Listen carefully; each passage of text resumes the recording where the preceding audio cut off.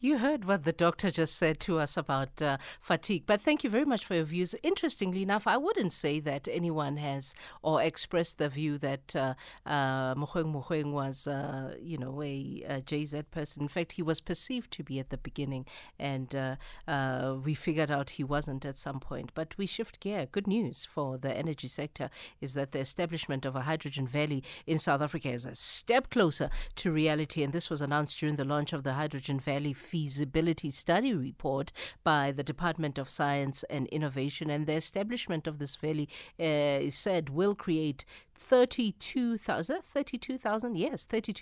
jobs per year and help the country with its energy crisis. And let's get educated on this. And by the way, if you're in the energy sector, please join in on this conversation and call us on our studio line so that you also can put your views across on 0117142006. So we are wanting to talk with Dr. Rebecca Maserumule, who's the Chief Director for Hydrogen and Energy in the Department of Science and Innovation. Dr. Maserumule, good morning.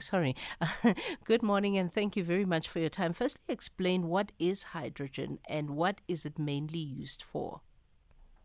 Okay. No, thank you so much for the opportunity to speak this morning.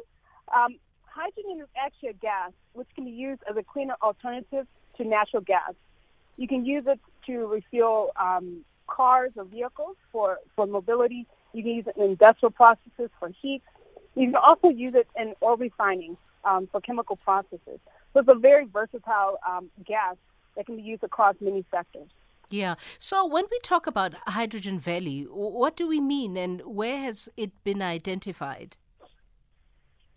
No, in terms of a hydrogen valley, essentially it's just a geographical area, such as a city, a region, or island, or industrial cluster where we're going to be rolling out huge hydrogen-related projects. So in South Africa, it's just essentially a program of action that will receive funding from local government, national, and international funds to cluster industry and research initiatives to actually carry out pilot projects across the whole entire value chain. So you have the production of hydrogen using renewables. You're going to have distribution and refilling stations. And you're going to have end use, like large-scale trucks on the road, as well as buildings that use fuel cells for powering them. Yeah. And what then does it mean for our country? Well, what it really means for South Africa is mainly jobs. So we're looking at a 1.2 billion rand investment in just 9 or 10 projects that can actually turn into close to $3 to $8 billion of investment plus GDP growth in South Africa. And we talked about the jobs that can bring to South Africa. Yeah, and these are 32,000 jobs a year. Did I read that correctly? Yeah, so we have two scenarios, a low scenario and a high scenario. So if we roll out at a very slow pace, we can provide 14,000 jobs to the economy. If we roll it out quickly and at a large scale in terms of amount of hydrogen being consumed, then we can actually scale it up to 32,000 jobs. And this is both direct and indirect jobs. Yeah. So what were the results of the study, Dr. Maserumule? Well, essentially the study says that we can actually bring projects to what we call bankability faster if we actually speed up the rollout of fuel cell technologies. So currently, there's existing private sector partners like Anglo, Bambili, and Anji who are looking at deploying fuel cell technologies like heavy-duty trucks on the road. But if we couple that demand or that project with other projects in Limpopo, like the Limpopo Science and Technology Park, as well as OR Tambo International Airport, which could roll out fuel cell vehicles and so forth, we can actually improve the bankability of the heavy mobility project at the McCullough Corner mine. This is important because we're using green hydrogen in this valley, so you're going to have a reduction in greenhouse gas emissions. You have better air quality. But in addition to that, you also have learnings that will happen because the community is working together to do the scale up as fast as possible. Yeah. And then, what are the environmental concerns? Well, there's issues around safety. And I think, we're talking about, hydrogen is a gas, which which, like any energy carrier, has its challenges. So really what's important is these pilot projects will really be around ensuring that we can train graduates from technicians from University of Technology, even here at colleges, around the safety components of refueling, safety components around storage of gas. I mean, I think you say what this means. I think this actually is would allow you to upskill unemployed graduates in the energy sector to actually be part of the just or energy transition in South Africa. Mm. And then, Dr. Maserumule, let's talk about the difference. How different is this to the proposed green energy proposals that were there? Well, what's different is most of the current proposals are really just focusing on renewables, solar, wind, and so forth. What we're bringing is an extra dimension. We're bringing in mobility. So hence, a lot of the proposals that maybe just looking at electric vehicles, we're saying, no, let's power our vehicles, not with just batteries, but fuel cell technologies based on green hydrogen. But also what we're saying is that we're actually giving industry other options. If you're using, we talk about hard to abate sectors. You can put quite a bit of your industry processes onto electricity. However, there's certain processes that require high temperature heat that you can't put fully into electricity. So you're going to need hydrogen as an energy carrier for high-grade heat, but also for even on-site processes. In the iron and steel sector, you still use a bit of hydrogen for even the chemical processes. So what we're giving is a lot of versatility and flexibility to heavy-duty industry to reduce their greenhouse gas emissions. And this is important if we're going to continue to industrialize South Africa, again, to provide jobs. We are in conversation, by the way. If you just joined us and you want to join in on the conversation with Dr. Rebecca Maserumule, who's the Chief Director, Hydrogen and Energy at the Department of Science and Innovation, and because we're talking about the establishment of a hydrogen valley in South Africa being a step closer to reality. It was announced during the launch of the Hydrogen Valley Feasibility Study report by the Department of Science and Innovation that the doctor works for. And the establishment of this valley, from what we hear, is going to create 32,000 jobs per year and apparently help the country with its energy crisis. Let's talk about that, the role that this will play. We're in the middle of load shedding again until Thursday or Friday. I can't even remember. But from time to time, we know that South Africa has a major energy crisis. So what role will this play in helping our energy crisis? Well, we've been informally implementing certain projects, I would say, within the Hydrogen Valley. One of the sectors that we're focusing on is the building sector. So since last year in June, the Department of Science and Innovation, Department of Defense, Department of Public Works and Industry, and infrastructure, as well as private sector, have been powering a field hospital for COVID-19 patients at the one military hospital in Pretoria. So as we have load shedding and you have impacts on the building sector, you can actually roll out fuel cell technologies to power buildings for backup, also for primary power. So this is projects that have been in place since last year. And actually, we're proud to say that TIBA graduates from our upskilling 6-week program have actually been operating and maintaining the fuel cell at the Military One Hospital successfully since last year. So then the economic benefits, I think let's talk about that. What are the economic benefits according to the feasibility study report?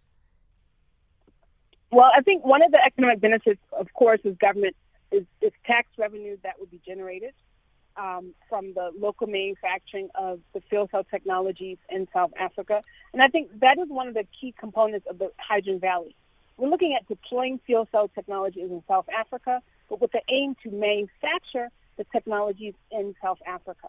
And if you have manufacturing, in South Africa, that means you need to take the graduates from University of Technology. You need to take the graduates from the TVET college system, as well as local graduates. So this will, I think, help with youth unemployment issues. So, you employ the youth, that's direct economic benefit to the country, but also when you lose energy, people don't understand that there's a cost for unserved energy. So if you don't have energy, then you cannot sell things.